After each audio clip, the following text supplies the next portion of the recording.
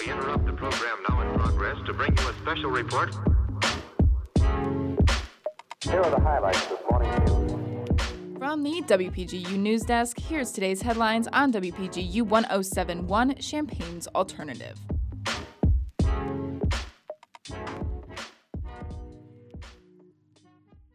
From WPGU News, I'm Tori Gelman. It's Wednesday, February 23rd, 2022.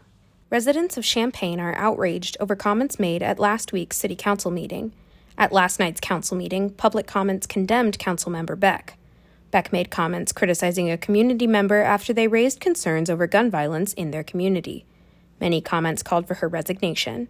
Council members apologized and reiterated that council meetings are for all people to voice concerns. Councilmember Beck did not comment.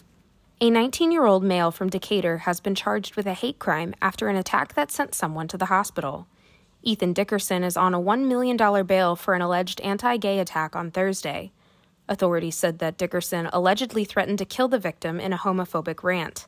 Dickerson restrained and hit the victim repeatedly on the head with a pipe wrench at a Decatur home, and the victim was sent to the hospital with non-life-threatening injuries that required stitches. Dickerson faces preliminary charges of attempted first-degree murder, aggravated battery, aggravated unlawful restraint, home invasion, and a hate crime. The charges are to be reviewed at the state's attorney's office. Separatist leaders in Ukraine have ordered thousands of civilians in the country's eastern regions to evacuate across the border into Russia in anticipation of intensified conflict. The order was issued this past Friday, and citizens were warned that separatist forces expected an imminent attack by Ukrainian national forces. While no attacks occurred, separatist officials claimed that a car bomb was detonated in a vacant car park near a government building in the separatist-held city of Donetsk. The Ukrainian Military Intelligence Service warned citizens that Russian troops had rigged mines in public infrastructure buildings across Donetsk.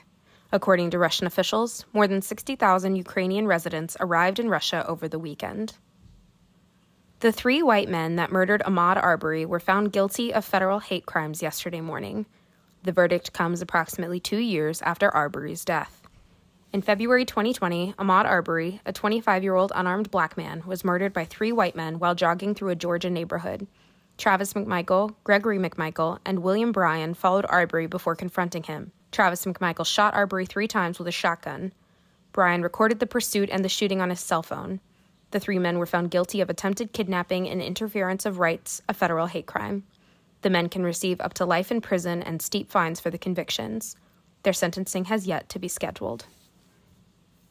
Today, the Museum of the Grand Prairie at the Champaign County Forest Preserve District will host an event in honor of the late John Garvey. The online event, Maple Sugar Days, will show the history and science behind maple sugaring and will include a live question and answer session at the end. Maple Sugar Days will also feature shared memories of a longtime CCFPD volunteer, Garvey, who passed away in April 2021. The event will be available to stream on the Grand Prairie Facebook and YouTube pages.